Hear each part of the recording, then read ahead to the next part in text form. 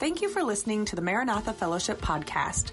We hope this message will inspire, challenge, and encourage you to grow closer to Christ. If you're in the Anchorage area, we invite you to be our guest during our morning Sunday worship service at 11 a.m. For directions, or if you would like more information about us, please visit akmaranatha.com. Amen. All right, you could be seated if you like. Let's go in our Bibles to Luke chapter 7. Luke 7.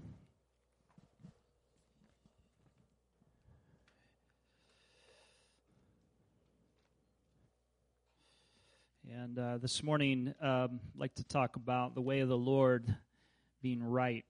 All right, that's all I need to say. Let's go home. We know that the way of the Lord is right?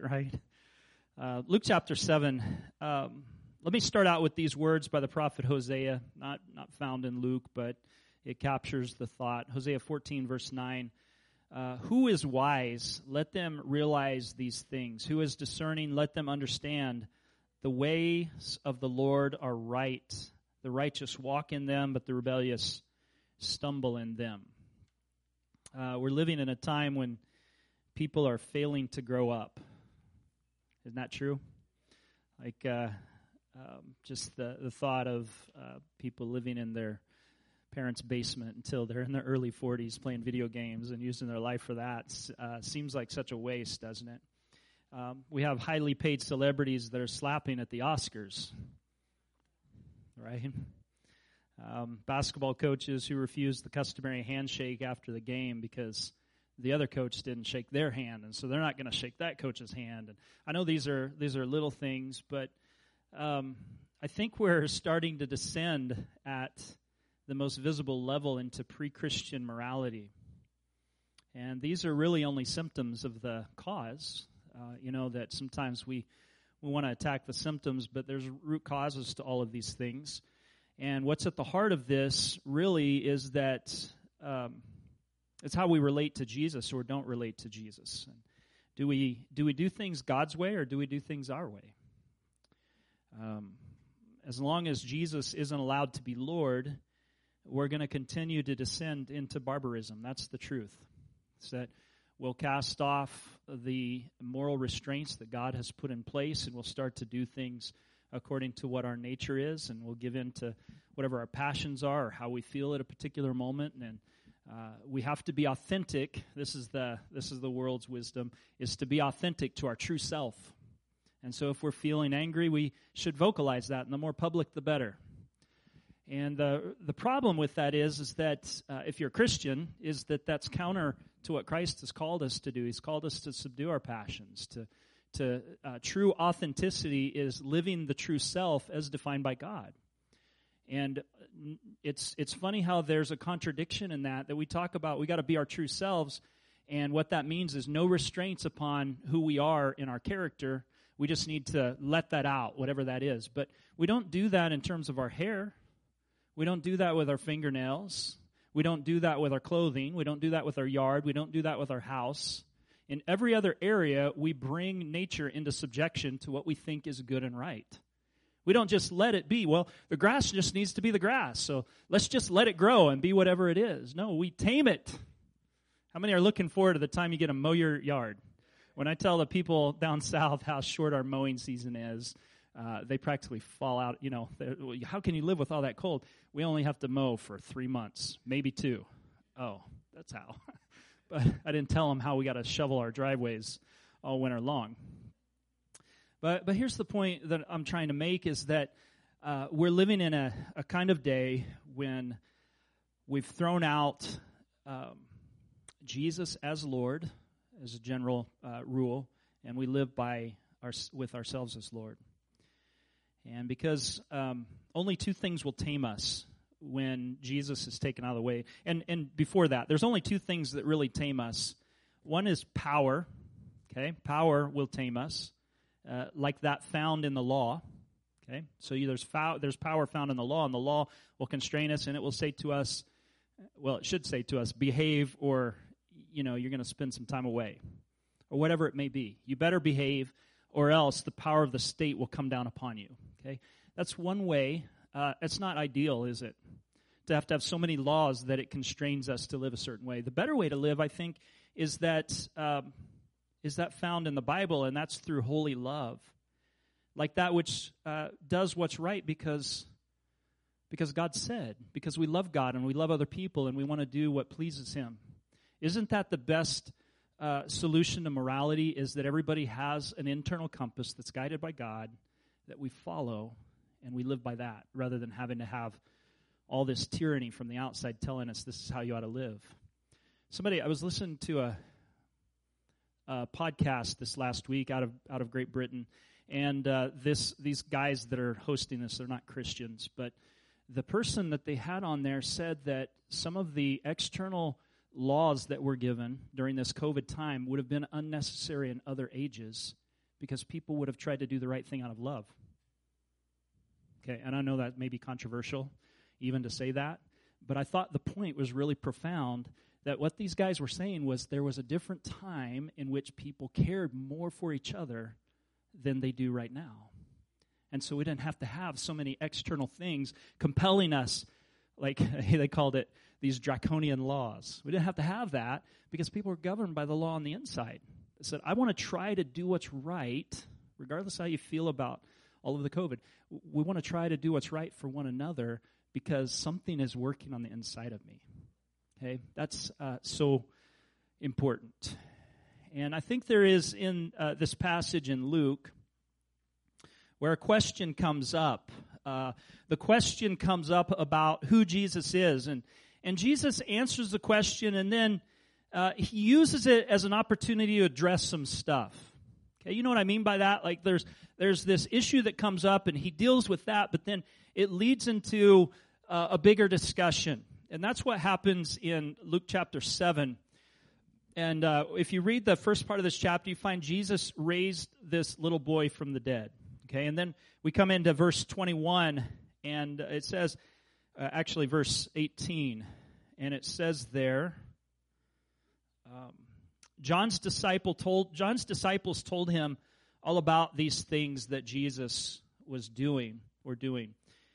Calling two of them, he sent them to the Lord to ask, are you the one who is to come, or should we expect somebody else? And when the men came to Jesus, they said, John the Baptist sent us to ask you, are you the one to come, or should we expect someone else? And at that very time, Jesus cured many who had diseases, sicknesses, and evil spirits, and gave sight to many who were blind. And so he replied to the messengers, go back and report to John what you've seen and heard. The blind receive sight, the lame walk, those who have leprosy are cleansed, the deaf hear, the dead are raised, and good news is proclaimed to the poor. Blessed is anyone who doesn't stumble on account of me. After John's messengers left, Jesus began to speak to the crowd about John. What did you go out into the wilderness to see? A reed swaying in the wind? What did you go out to see? If not, what did you go out to see? A man dressed in fine clothes? No. Those who wear expensive clothes and indulge in luxury are in palaces. But what did you go out to see? A prophet? Yes. And I'll tell you, more than a prophet, this is the one about whom it is written, I will send my messenger ahead of you who will prepare your way before you. I tell you, among those born of women, there's no one greater than John. And of course, Jesus is not in that discussion because he's greater than John. We would understand that. Yet the one who is least in the kingdom of God is greater than he. All the people, even the tax collectors, when they heard Jesus' words, acknowledged that God's way was right because they had been baptized by John. But the Pharisees and the experts in the law rejected God's purpose for themselves because they had not been baptized by John. Jesus went on to say, to what can I compare the people of this generation? What are they like? They're like children sitting in the marketplace, calling out to each other. We played the pipe for you, and you didn't dance. We sang a dirge, and you didn't cry. For John the Baptist came neither eating nor drinking wine, and you say he has a demon. The Son of Man came eating and drinking, and you say, here is a glutton and a drunkard, a friend of tax collectors and sinners. But wisdom is proved right by her children. Okay, so this is a passage, and it's kind of a long passage, and it's kind of involved. And so the first thing we should talk about here is the question of disappointed expectations that came from John? Why is John sending his disciples to ask these kinds of questions? His disciples tell him about what Jesus is doing. He's hearing good things, and so why is he questioning whether Jesus is the one or we should expect someone else? The first thing I think you should know about John is that he was born for the very purpose of announcing and preparing Israel for Jesus coming. That's why he was born. In fact, he understood his purpose. And could I suggest to you, really, this is the purpose of all of us, is we're born to welcome Jesus into our lives. That's God's purpose for every one of us. But John's purpose is broader than that. He's to announce to Israel the coming of Jesus. And so when his ministry begins to decline, he says, I have to decrease so that he can increase. It's my time and my responsibility are coming to an end, but the reign of the Messiah is here. And so he had certain expectations about what that meant. John lived in the wilderness by wild ways. Okay, so he's not fancy. He's not wearing Armani. He's not eating at fancy restaurants. He's eating locusts and wild honey, like whatever he can scrounge up. Okay, so he's kind of like an Elijah-type figure. And so John lives in the wilderness by wild ways. And so he goes out into the wilderness, and when he preaches, people go out to the wilderness to hear him and to deal with their sin problems, which is kind of interesting. Have you ever come across one of those churches that is way out in the middle of nowhere, but they're thriving? Man, there's a few churches like that where I grew up in Kansas, where it's like you got to go way out of your way. It's some small church that's on the crossroads of two country roads with fields all around it, and yet it's booming. It's like, what are you going out there to see? This is John the Baptist. What are they going out there to see? Well, he preaches in the wilderness, and he lives by wild ways. He preaches a hard message, a message of repentance and baptism. His message is repent, get your hearts ready, change your minds about your bad behaviors, and be ready for the coming of God. Welcome him, however he may come into this situation. And the real question of that call is, are you going to go on living your sinful ways, or are you going to yield your life when Christ comes? Okay, that's the question. And so he's preaching this kind of message. Jesus comes on the scene. His ministry begins to take off. And if you know about John the Baptist, you know that he's related. They're by cousins to Jesus. His ministry begins to fade, not because he's unimportant, but his mission is really coming to an end. And then it tells us in Luke chapter 3, verse 19, so we're in Luke 7, right? And Luke 3 is before Luke 7.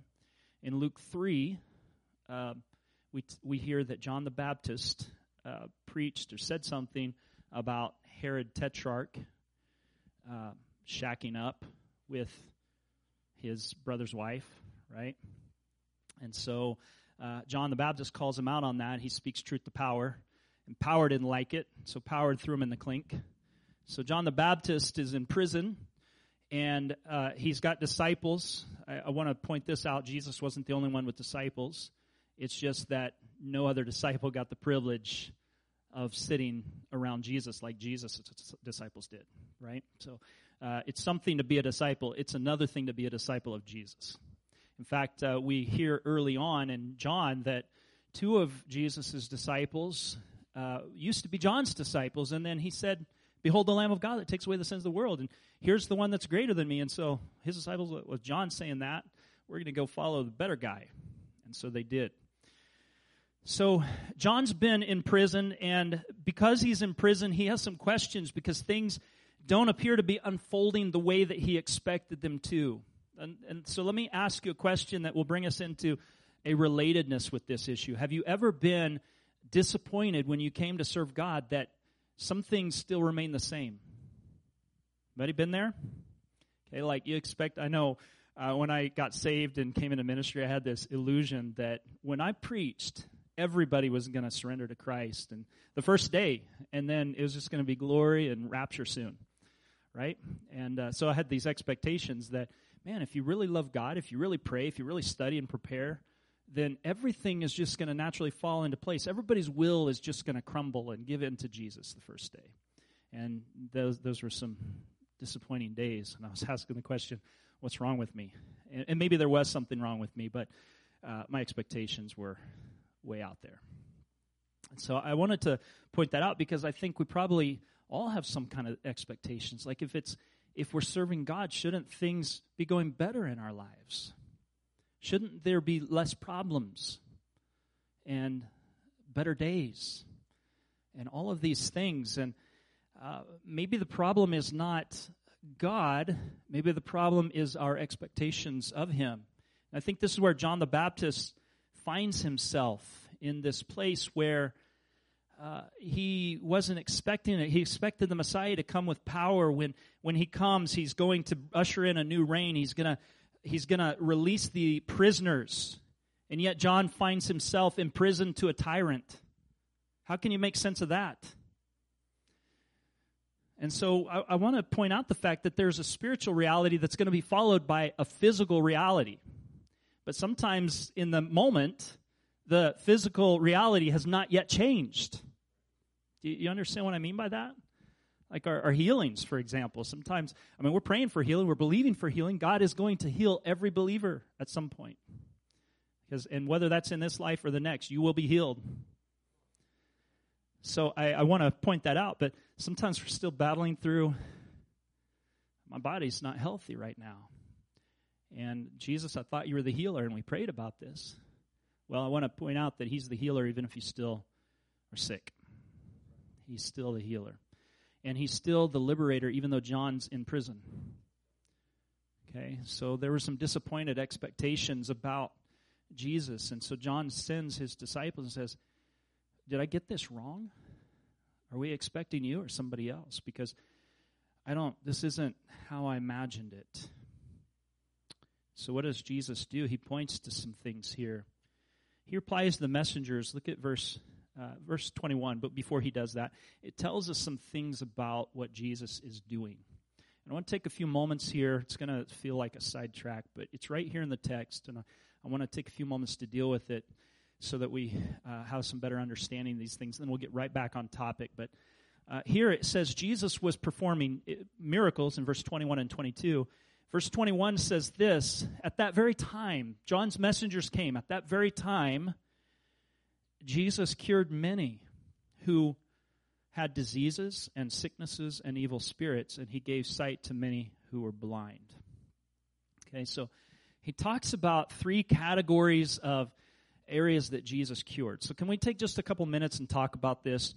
It says Jesus cured many who had diseases, sicknesses, and evil spirits. So please try to follow this closely so there's no misunderstanding. Luke talks about three conditions, and actually four, but three conditions in particular here that Jesus healed. That cured is the verb, and then it talks about the things that He cures them of. The first is diseases, and I just want to point this out because this is stuff that everybody is dealing with all the time. Okay, so there are diseases. These are physical maladies, disease, illness, things that we battle with. We get colds, we have migraines. Sometimes we're dealing with chronic illnesses, things that are ongoing. That I almost want to quote that verse. I know it's out of context, but these things that have taken you are common to humanity. Okay, so these are these kinds of things.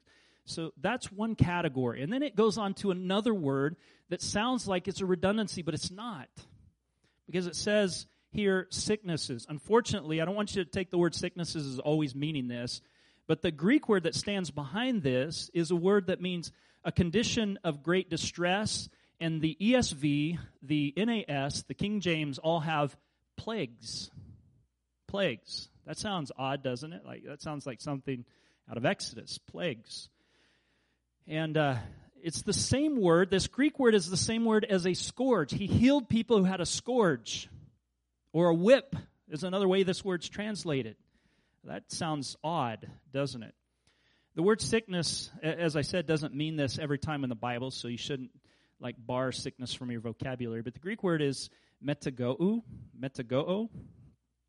And so please don't think that every sickness is God's punishment, but What this word is talking about is when someone is sick because they're under divine discipline. Okay? So Jesus healed sicknesses. There's one category. He also, in this instance, cured people who are under some kind of divine discipline, and their sickness was the manifestation of that. Okay? I want you to listen very closely because this is really, really important.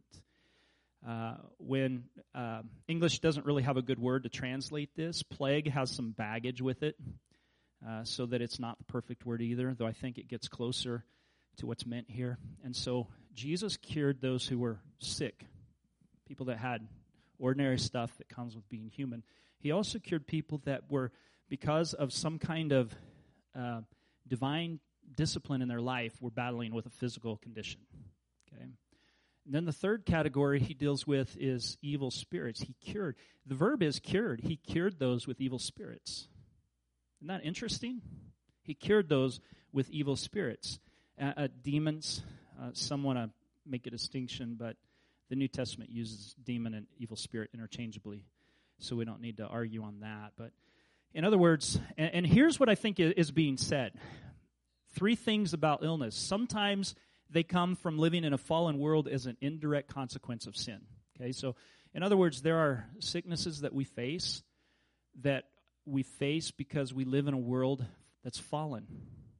Not because you did something wrong, but because as humans we're fallen. Okay, I want to tell you this is liberating. If you live under the assumption that every sickness is a demonic attack, or under the presumption that every sickness is a divine punishment, there's another category. And that's those things that come not because you did something wrong, but because you got around somebody who had the bug. Maybe this isn't as profound to you as it was to me. This is really, I think there's some profundity to this. Okay, so sometimes there's that. In other words, some physical problems are happening because we live in a decaying world. Some can be from God as a disciplinary act to get a person's attention. Okay, I want to caution us here, and I'll say more about that in a minute, but then there are some that can be sick because a person is being attacked by the enemy, and for unbelievers, they may be the result of being inhabited or under the control of a demon. Okay, I know we got real on Sunday morning, didn't we? We're talking about some heavy stuff here. And so I didn't want to make too much of this because there are pitfalls around all of this. And that's the danger is to assume that your whatever sickness you're dealing with is a punishment from God. You can't assume that because it's not always that way. Okay, and the other danger, and so I would just say further on that, I don't think it's right to assume every disease is a direct punishment for sin, like a 1-to-1 equation. I got a cold today because I had a bad attitude the other day. Don't do that. You'll get yourself into an area of bondage doing that. So there's danger in doing that. At times, God can use sickness to get people's attention or to discipline them, and we see that in Scripture, that there are times. And the reason I want to make this distinction today is because there are extremes.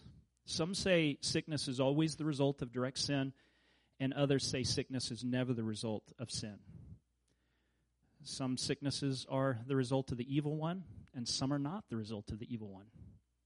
You can find places in Scripture where similar kinds of sicknesses are attributed to nature, some are attributed to God, and some are attributed to the devil.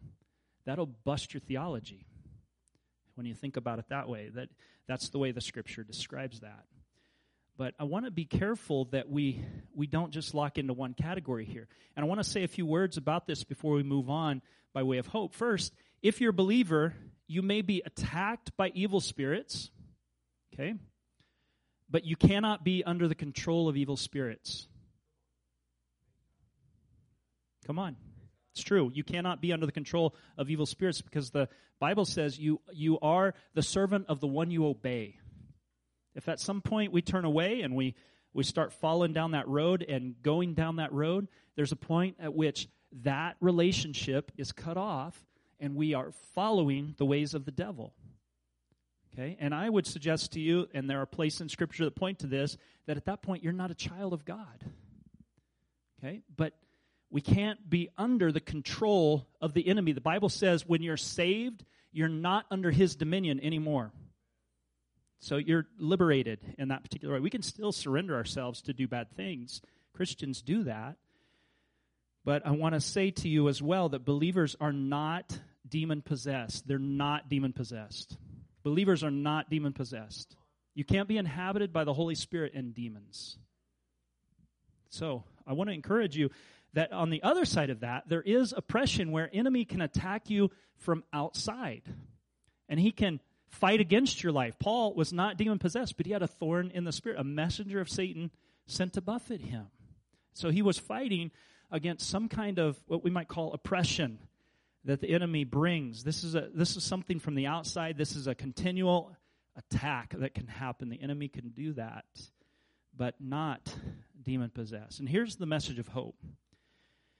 Jesus cured them. Jesus cured them. He cured them. He graced them. It goes on to say, when it says at the end of verse 21, he gave sight to many who were blind. I'd like you to notice he cured many who had diseases, sicknesses, and evil spirits, and he gave sight to many who were blind. The word for gave there is the word we use for grace. He graced them with sight. Isn't that beautiful? This is God's healing work through Jesus. And so John's disciples are seeing all of these things. And so this is the word of hope, I think, is that Jesus cured diseases. Okay, these natural things in this terminology, these natural things that happen to us. Jesus healed people who had colds probably, and we're dealing with, you name it, whatever kind of sickness they may have had. He dealt with them, these things that come as a result of being in a decaying world with fallen nature. He healed them. He cured them. Okay, and here's the other word of hope, is he cured those who were under the scourge of God's displeasure. Okay, I think this is profound today, that you know that God is able, Christ is able to heal those who are under God's displeasure for one reason or another. Okay, he's a healer of every kind of disease. If it's a natural thing, you're battling with your bodies, breaking down, Jesus can heal those. If it's a sickness as a result of sin, Jesus is the healer and the forgiver of those things. We see it, the man who was brought down on the mat, that he said, your sins are forgiven, take up your mat and walk. In James 5, remember, the prayer of faith will save the sick and the Lord will raise them up. And then it says, and if, that's a big if they have committed sins, they will be forgiven.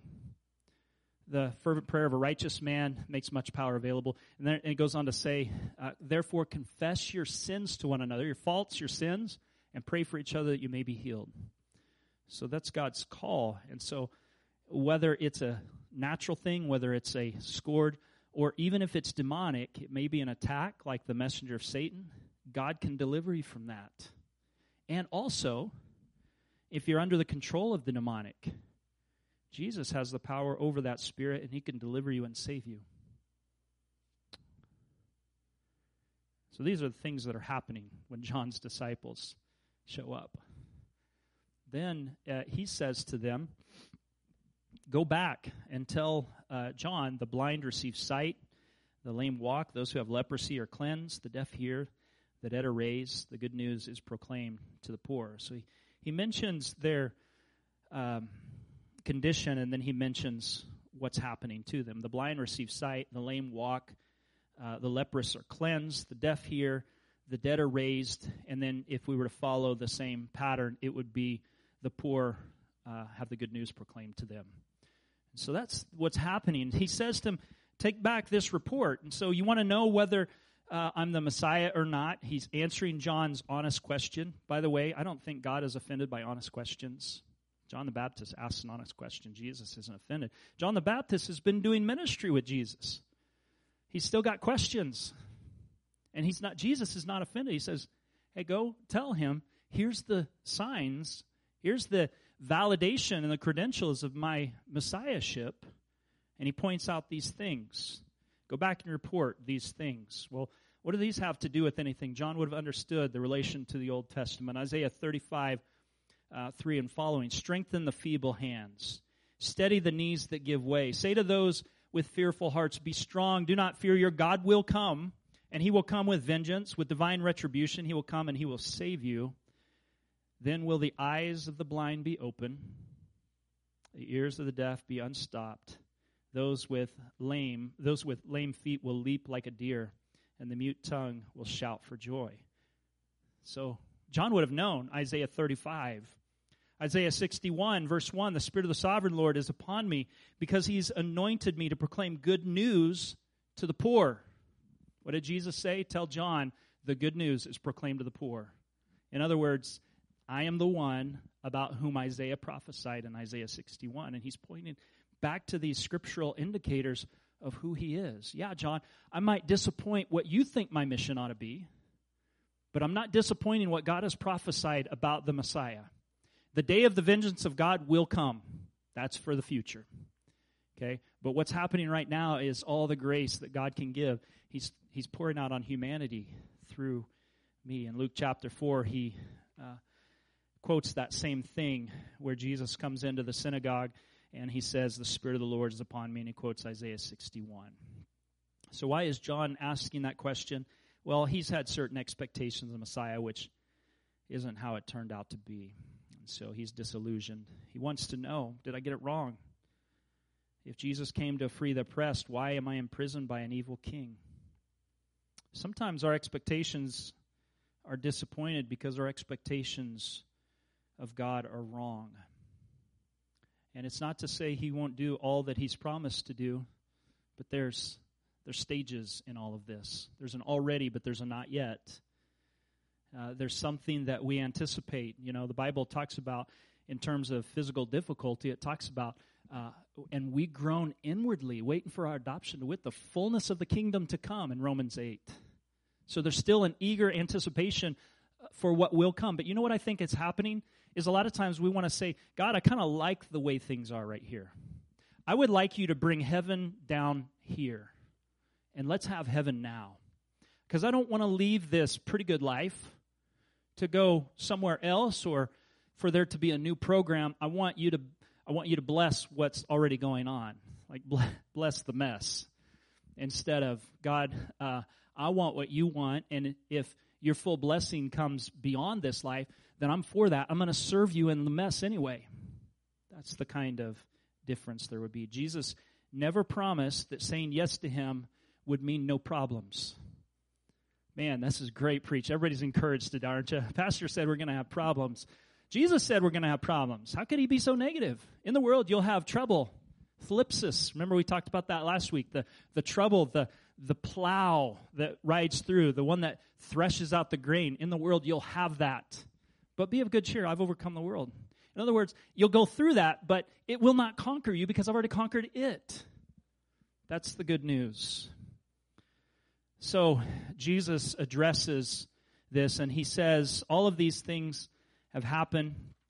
And then he says, and blessed is anyone who does not stumble because of me. Blessed is anyone who does not stumble because of me. Take this back to John and tell him, blessed is anyone who doesn't stumble because of me. Blessed here is the same word that's used early in the Beatitudes. Blessed are this and blessed are that. Blessed are those who are pure in heart. They will see God.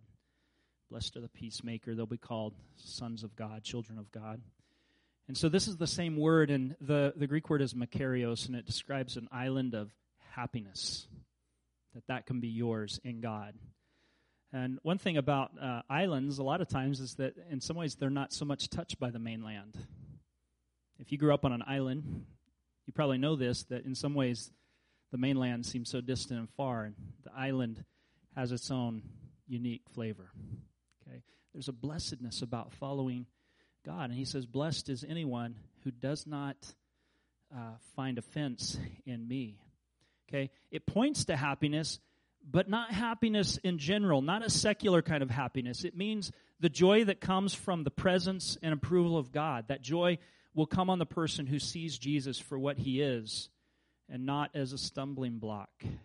So it is It's being happy, but it's being happy or joyful because of the favorable circumstances. Joe pointed to that this morning when we had our call to worship, that there is joy because we stand in right relationship to God. We have His favor, that despite problems, we know where we're going. We know that His promises are true and that we will overcome all of this. And so there's a joy in that brings us through all of this.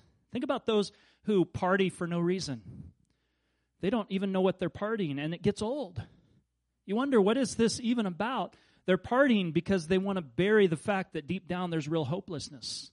The contrast of that is that we can have joy despite present difficulties because we know the joy that awaits us beyond this moment.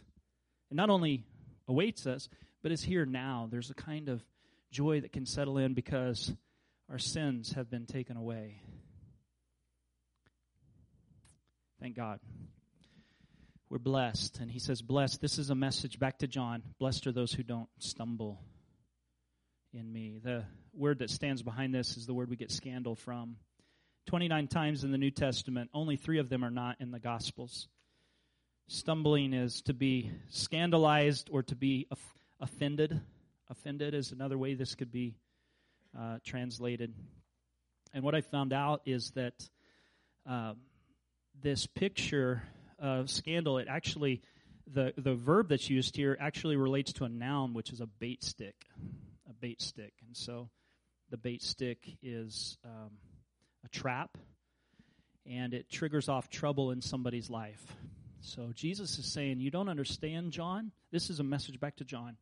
Blessed are those who don't get offended in me, or because my particular way isn't what you expect, that you don't stop following. Blessed are those who don't give up following just because they don't understand what God's doing. Are you with me? If we don't, then we stumble. We're scandalized. We're caught in a trap. And there are people that because they've had disappointed expectations in God, they're not really following Him anymore. God, you didn't do what I thought you would do. You didn't provide the way that I thought you should, or heal the way that I thought you should, or who I thought you should. Or, man, I thought when I came to you that my business was going to take off. It didn't. Whatever it might be, we can find ourselves disappointed in God and say, man, you let me down. And we can stumble as a result of that. And Jesus is saying, you're in prison. In fact, things are going to get far worse for John. Do you know that? If you know the story. But he's fulfilled his purpose in this life, and his life will be blessed because he trusted in Jesus. Blessed are those who don't stumble because of me. You know, there are a lot of people who were offended because of Jesus. The people of Jesus' hometown were offended in Matthew 13. They were offended. It's like, this is the son of Joseph, who we know. We know all of his brothers and his mother and his sister. And he's claiming these things, and they were offended, like disappointed. Like, you're calling yourself the Messiah? We know what you're like. And Jesus says, you know, a prophet's not without honor except in his own country.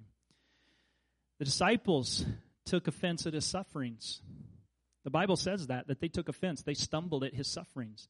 Peter, when Jesus said, I must go to the cross, Peter said, you'll never go to the cross, Lord, because he couldn't see it. He couldn't see that the wisdom of God took it in a mysterious and unpredictable direction. Like, you're supposed to conquer. You're not supposed to be conquered. But Jesus said, get behind me, Satan.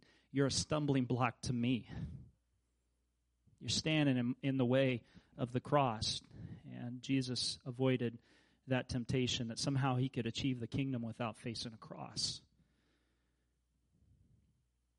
We see that Peter took offense at Jesus' words, the one I just mentioned, and the Pharisees were offended at Jesus' teaching because it contradicted their understanding of the law. And so people were offended, and Jesus says, don't be offended because of me. Blessed is the one who doesn't stumble. And so I would encourage you today, as we're thinking about Jesus, that we not let our disappointments stand in the way of what God wants to do in our lives, and to continue to trust Him. Look at verse 24 with me. After John's messengers left, Jesus began to talk to the crowd about John. This is where his humor begins to take off. I don't know if you've ever thought of Jesus as humorous, if you think he's always serious all the time. He's serious. This is that distinction we were talking about earlier. He's serious, but he can also do it with joy. You know what I mean? He can be talking about serious, heavy stuff, but he's joking here. I don't know if you caught that when we read it. What did you go out in the wilderness to see? He's talking about John. Did you guys go out for the scenery? A reed shaking in the wind? What is there to see in the wilderness? Did you go out there to see some scenery? That's funny. Maybe not to you. It is funny to me. What did you go out to see? A man dressed in fine clothes? Can you almost hear the smile in Jesus' voice as he's saying that? Because everybody knows John wasn't dressed fancy. He was wearing goat skin, right? He wasn't dressed in the latest fashions. What did you go out to see? A guy dressed in fine clothes? No. Those who wear expensive clothes and indulge in luxury, they're in palaces. You didn't go out to the wilderness to see that. But what did you go out to see? A prophet. You went out to see a prophet, yes. And I tell you, and more than a prophet. What does he mean, a prophet? John was called to be the last of the Old Testament prophets that would point to who Jesus is. And more than a prophet. Why is he more than a prophet? Because he's the last of a line, and he got to see its fulfillment in Jesus. Isaiah prophesied about Jesus, but he didn't see him until he died. John prophesied about Jesus, and he got to see it in his lifetime. That he's the last of a line of prophets that point forward to the prophet of all prophets. This is the one about whom it's written, I will send my messenger ahead of you, who will prepare the way before you. I tell you, among those born of women, there's no one greater than John. Okay, so Jesus is saying John is great. Maybe some people overheard the questions that John had and the doubts that John may have had and thought maybe John isn't as great a prophet. And Jesus is saying, no, he's the greatest among people. Nobody's better than him. But then he says something really strange. Yet the one who is least in the kingdom of God is greater than he. What does he mean? The one who trusts, this is a way of contrasting the old and the new. The one who trusts in the Lord and receives salvation and enters the kingdom of God has more than all the Old Testament had to offer. That's what he's saying. As much as John was great, if you enter into the kingdom of God, you surpassed John. At least at that moment. Certainly John, I believe, was saved. Verse 29 moves into this picture here of those who accept and those who reject. Look at what it says. All the people, in verse 29, even the tax collectors, when they heard Jesus' words, acknowledged that God's way was right because they had been baptized by John. But the Pharisees and the experts in the law, they rejected God's purposes for them because they had not been baptized by John. They had not been baptized by John. So here it uses this word, all the people and even the tax collectors. It's getting to be around tax time. I don't know how you feel too much about your IRS, your local IRS agent. But here, Jesus lifts them up a little bit. Everybody hates the tax man. But Jesus is saying, hey, even the tax collectors, they listen. Now, we get mad because they take our money. But in Jesus' day, it was because the tax that they were taking was from the people of Israel, and they were giving it to Rome. And that was a problem. It felt like a little bit of a unpatriotic thing to do. In fact, not a little bit, a lot. So they were despised, and a lot of them were crooked, and they would take off the top. You know what I mean? Like, don't just give me your taxes. Here's how much you owe, but they would pad the tax bill so that they could get rich on it. When Zacchaeus becomes a Christian, he turns to Christ, he says, if I've cheated anybody, I'll pay it back 4 times. So something changed in his heart, but these tax collectors, they weren't well esteemed. But all the people, even the tax collectors, when they heard the words of Jesus, they acknowledged God's way was right. Acknowledge God's way was right here means to render a favorable verdict. They said they had a divine yes to what God had said in their heart, and they were affirming that. They said, yes, that is right. And this brings us I think, a step away a little bit from John the Baptist's question is that, what does our heart say about God's way? Are we looking for God to affirm our way, or are we saying, yes, God's way is right? That's the difference here. And he says, because they had been baptized by John. So the issue here isn't that the baptism that they underwent changed their heart and made them followers of God, but the heart that caused them to go get baptized by John was a heart that yielded to Christ's coming. So they're already in the yes mode towards God. They went and they got baptized by John, and their hearts were prepared for the coming of Jesus. So when Jesus comes, their hearts were already saying, we want what God has for us. And so when he came and he lived a certain way and he preached a certain way, their hearts were saying yes to him and not no. But then it seems like the Pharisees here, doesn't seem like this, but the Pharisees and the experts in the law, they rejected God's purposes for them. They rejected God's purposes. That means to reject is invalid. So on one side you have people saying a yes, and the other side you have people saying no. You have some that are saying, yes, that's true, and others saying, no, it's not true. And it all had to do not with who Jesus was, but the condition of the heart of the hearer. Are you with me on this? That what puts us in a place where we are receptive to God is having a heart that is saying, not my way, but your way. And I think too many times people pray a prayer in a moment of desperation where they're saying, my life is not going well, and I want things to be different in my life. And not realizing that the undercurrent of that thinking is, I want to add God as an accessory to my life that will make it better. Like, I still want my life, but I want Jesus to make it better. And that's not biblical Christianity. Biblical Christianity is an abandonment of all to him, saying, not my life anymore, your life. I don't want you just to come bless my life. You take this life and use it for what you will. Do you see the difference? One is a matter of surrender. The other is a matter of pleading, please come make this better. The other is a total surrender and saying, this can't be made better. I have to abandon it to you. Take it and make of it what you will. This is the position these people were in. All the people, even the tax collectors, are getting saved and saying to Jesus, we acknowledge your way is right. We vindicate what you're saying as right. Our hearts are echoing yes to what you have to say and not no. But the Pharisees, these are the people who are ultra-conservative. Here's what I've thought about many times. When you talk about Pharisee, you probably mean something a little bit like, in Judaism, comparable to evangelical Christians in America. The same things. We want to do what's right. We want to have a heart for God. But so many times it becomes a list of legalistic rules that say, this is righteousness. And not all Pharisees were bad, by the way.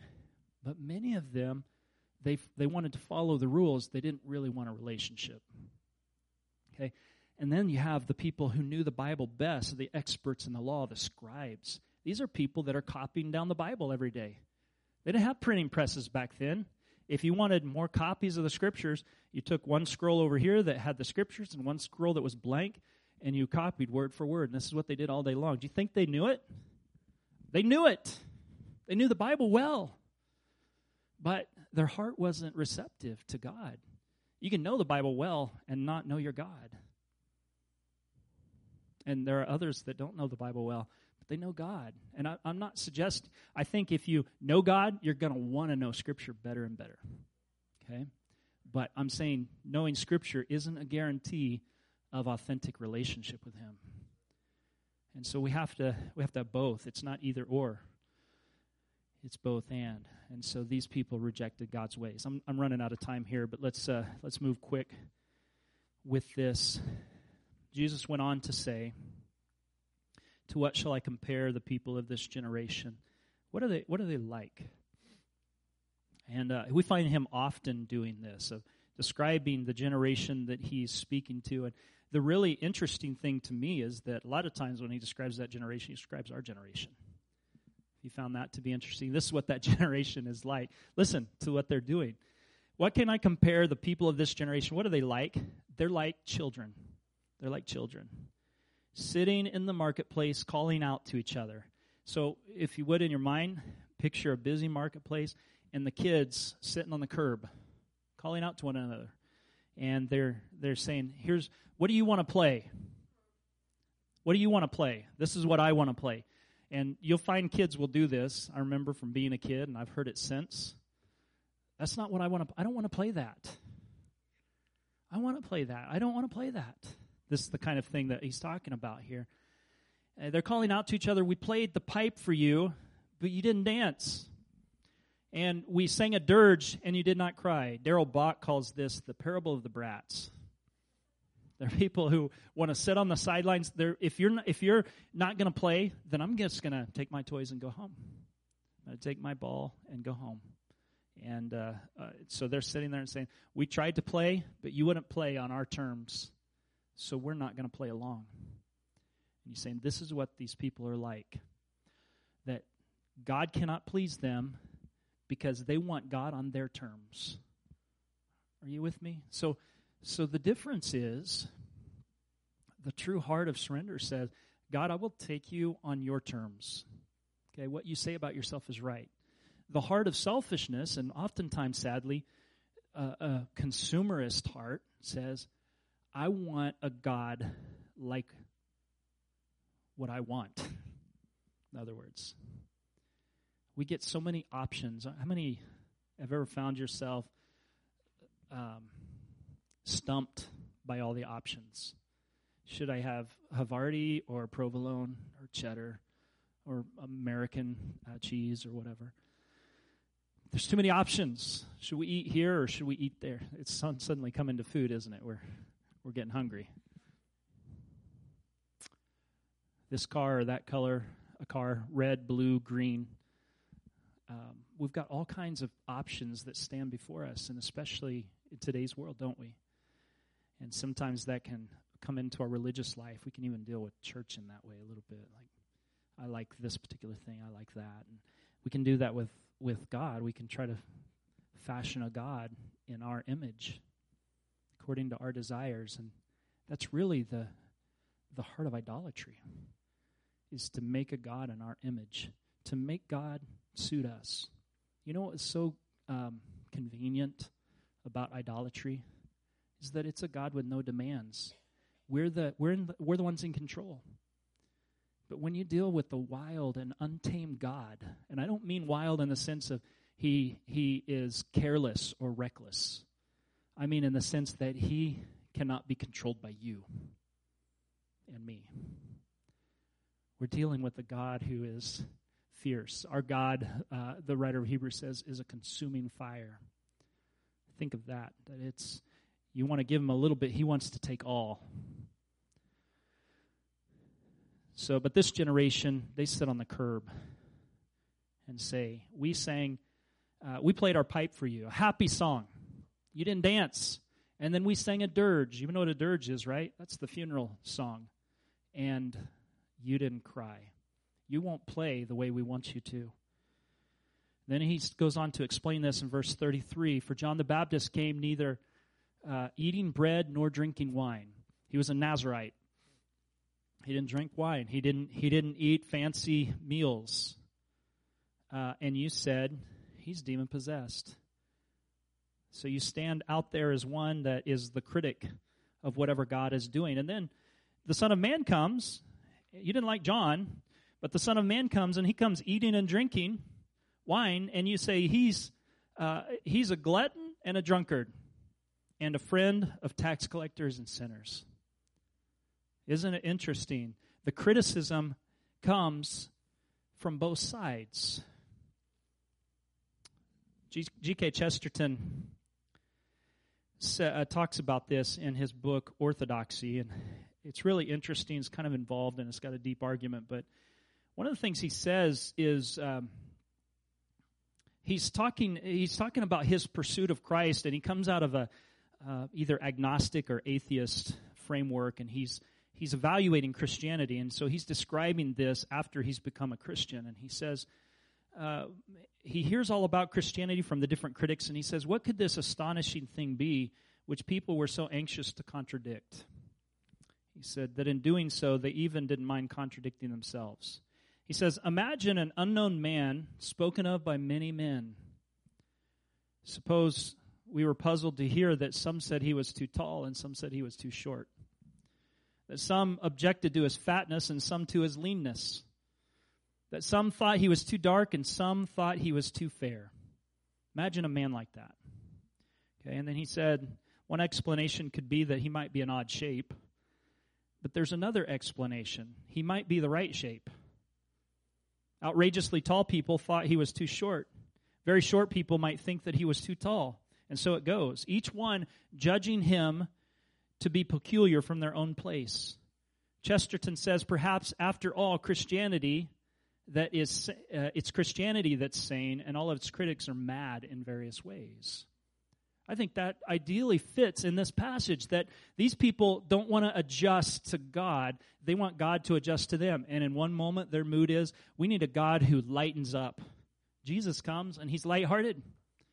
Oh, he's a glutton and a drunkard. John comes, and he's austere. Oh, that guy's got a demon for sure. The problem was, they didn't want to take God the way that he came. And I'm not saying John the Baptist is God, but you understand, he's bringing the way of God. He's preparing for the Messiah, but they were not ready to accept him. And the problem was in their heart. The problem was in their heart. And I found it to be really interesting here. This, I think Jesus shows his humor even in this. He says, you guys are like a bunch of kids. You can't decide on the game to play, and so you're not going to play at all. And so the Pharisees, the teachers of the law, the experts in the law, they wouldn't be baptized. We're just going to stay away from, we're going to steer clear of all of that because we don't understand what God's doing. John the Baptist at least asked an honest question. These guys are just dismissive. So Jesus says some final thing here. He says, but wisdom will be proved right by all her children. Okay? Wisdom will be proved right by all her children. See, there's two types of children that are described here. You've got in verse 32, the children sitting in the marketplace and calling out. In verse 35, you've got wisdom's children, children of wisdom, in other words. The fickle children of their own disposition, in verse 32, and children who follow wisdom, in verse 35. Even the word for children is different here. What's Jesus talking about? Wisdom will be proved right by our children. Well, the wisdom that he's talking about is what happens in verse, what verse is that?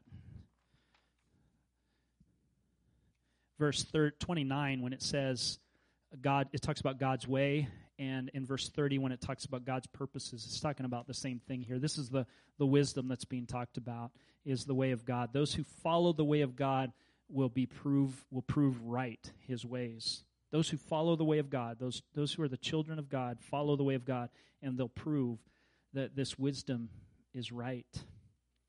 Okay, so you've got these two different kinds of children. I think it's really interesting here, and this is the last thing, so if you'll hang with me for a moment, we'll be done. The words for children are different. Verse 32, notice they are like children. The children that are described there is just a word for a young child. Nothing here to speak of, really. It's just a little one. These little ones. You're like them. They're playing in the marketplace. Probably Jesus isn't picking on kids. He's picking on the fact that the particular kids in their illustration, his illustration, can't agree on what kind of God they want to follow. Okay.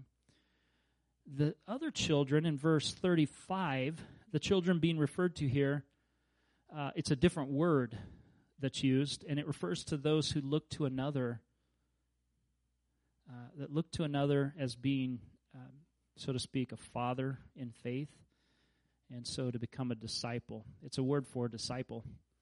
So disciples of wisdom will prove it to be right, is what Jesus is saying here. In other words, when people live it out, when people adopt his way and follow it out, they prove his way is right. Come on. I think you can even see this in our world, if you look at somebody who's really living right and people who really live wrong, can you see the difference? Can you? Can you see that there's something that is quality about a life well lived? A life that's selfless, a life that follows God. You might say, man, I'm not talking about bitter Christians that have never gotten over whatever's happened or living in unforgiveness or whatever. I'm not talking about that. You know what I mean? There are some people that they don't do justice to the word Christian. But I'm talking about when you see somebody who's authentic, who's living in right relationship with God, with the joy of the Lord on their life. People say there's something about that I want. They may not even want to admit that. But there's something about that that says, yes, that's the right goal. Even if I don't agree how to get there, that's what I want. That's what I want to be. And I can tell you, I've seen this in my own extended family, is that my parents were people who chose to follow God. And their family looks a lot different than some of their siblings who chose not to follow God. Some of them came in later in life, and they had regrets because they said, well, this Christianity thing is not really that important. And somehow my parents, when they were young, they weren't doing it exactly right, but somewhere in their early marriage, they became devout followers of Christ. And when they did, they decided we're going to raise our family in a certain way. And it made things different. Some of you are doing that same thing. Some of you are the pioneers that your family isn't doing this, but you're doing it. And it looks different. It looks differently from the other way. And wisdom will be proved right over time in God's children. You might say, well, I don't see much change. When you're growing, you don't always see the change. Other people see it in you. And eventually you see it in yourself, like when your jeans don't fit anymore. You realize that something's changed. And when that happens over time, God is honored. Amen. This passage is about trusting in God and doing it God's way. And John's like, Jesus, you're different from what I expected. Am I wrong in following you? And Jesus is willing to answer honest questions. John didn't stop being righteous. He didn't stop trusting in God. But he had some questions. And Jesus answered those questions. He didn't get offended. He answered the questions. And I think John finished strong. Okay. Then you have others who have decided that they're not going to follow the way of God because it doesn't suit them. We're looking at it wrong when we look at it that way. It's not whether God suits us, it's whether we will suit him. You understand what I mean? I'm not suggesting we have to get good in order to get into the kingdom. I'm saying we have to adjust our lives to God because he is God and we are not. Too often we've been living at the center of our own Aristotelian solar system where we're the center. Remember how they used to believe that the earth is the center and everything revolved around the earth? And then they had the Copernican discovery that, no, wait, the sun is standing still, or at least in our solar system, it appears to be. And then we revolve around that. And so when the sun comes up, it's not the sun coming up, it's the earth that's turning. Can you believe that? And I think some of us need that kind of paradigm shift in our life where we realize we're not the center. God's the center. Amen? Let me suggest these three things, and they're just sentences. Number one, can we trust the Lord enough to walk with him? Just trust that he's doing it right enough to walk with him. Can we trust him enough to do that? Number two, can we trust him in the unknown because of the known? Okay, John, I don't understand what you're doing, Jesus, but I know something of who you are. Can we trust him in the unknown? And can I suggest to you, if you don't know what's going on right now, and you don't know what God is about at this moment, trust what you do know about him, and trust him and walk with him in the dark. Can you trust him that much? Third, trust in the Lord in the way that you live. It's not just a mental assent where we say, yes, I believe that. It's saying my life is behind it. My whole being is behind it. My emotions, I'm going to get my emotions behind it. I'm going to get my thinking behind it. I'm going to get my actions behind it. I'm going to do all of that because he's trustworthy. Because wisdom will be proved right by children who really follow. In our mind, we have this division between thinking and doing. In the Hebrew mind, you are what you do. Okay? There's a holistic view. We've divided ourselves up into spirit, soul, and body, and we've got these Platonic philosophy that underlies why we see a division between the material and the immaterial. And there is a spiritual aspect of us. I'm not denying that. But I'm saying in terms of our response, it needs to be holistic. All of ourselves given over to God. And when that happens, you will prove wisdom right. Amen. Stand with me if you would. Thanks for your attention. I know this was an involved text, but it's so important. We're talking about the ministry of Jesus and kind of been working through that a little bit as we prepare ourselves for Jesus' resurrection that we're going to celebrate here in a couple of weeks. Not everybody said yes to Jesus, but he was the same Jesus towards everybody, if you know what I mean. And he'll be the same for you and me. I'd like to invite you to respond to him today. Zach's going to sing a song. These altars are open if you want to come. If you don't, make an altar where you're at. But would we today just say a prayer like this? Jesus, yes to you. Even if I don't understand, even if it's different from what I expect, I'm going your way. Okay, if you've never prayed that prayer before, start with this. God, be merciful to me. I've not gone your way. But I believe your death in some way forgives that. And your resurrection means that you're a Lord that I can live with day to day. So I just want to trust you and give my life over to you. And a prayer like that will change everything. And if you've already prayed that prayer or a prayer like that, and today we need to reaffirm, God, I'm trusting you. Maybe it's that you got a bunch of stuff in your life right now you don't understand. That's okay. He hasn't called us to problem-free living. He's called us to live in the problems of life in a way that will honor him. Can you do that today? Trust him with it. These altars are open if you'd like to pray. Thank you for joining us today. If this ministry has impacted you, we would love to hear about it. You're welcome to message us at akmaranatha.com/contact or message us on Facebook at Maranatha Full Gospel Fellowship. We pray you are blessed by the message and have a wonderful week.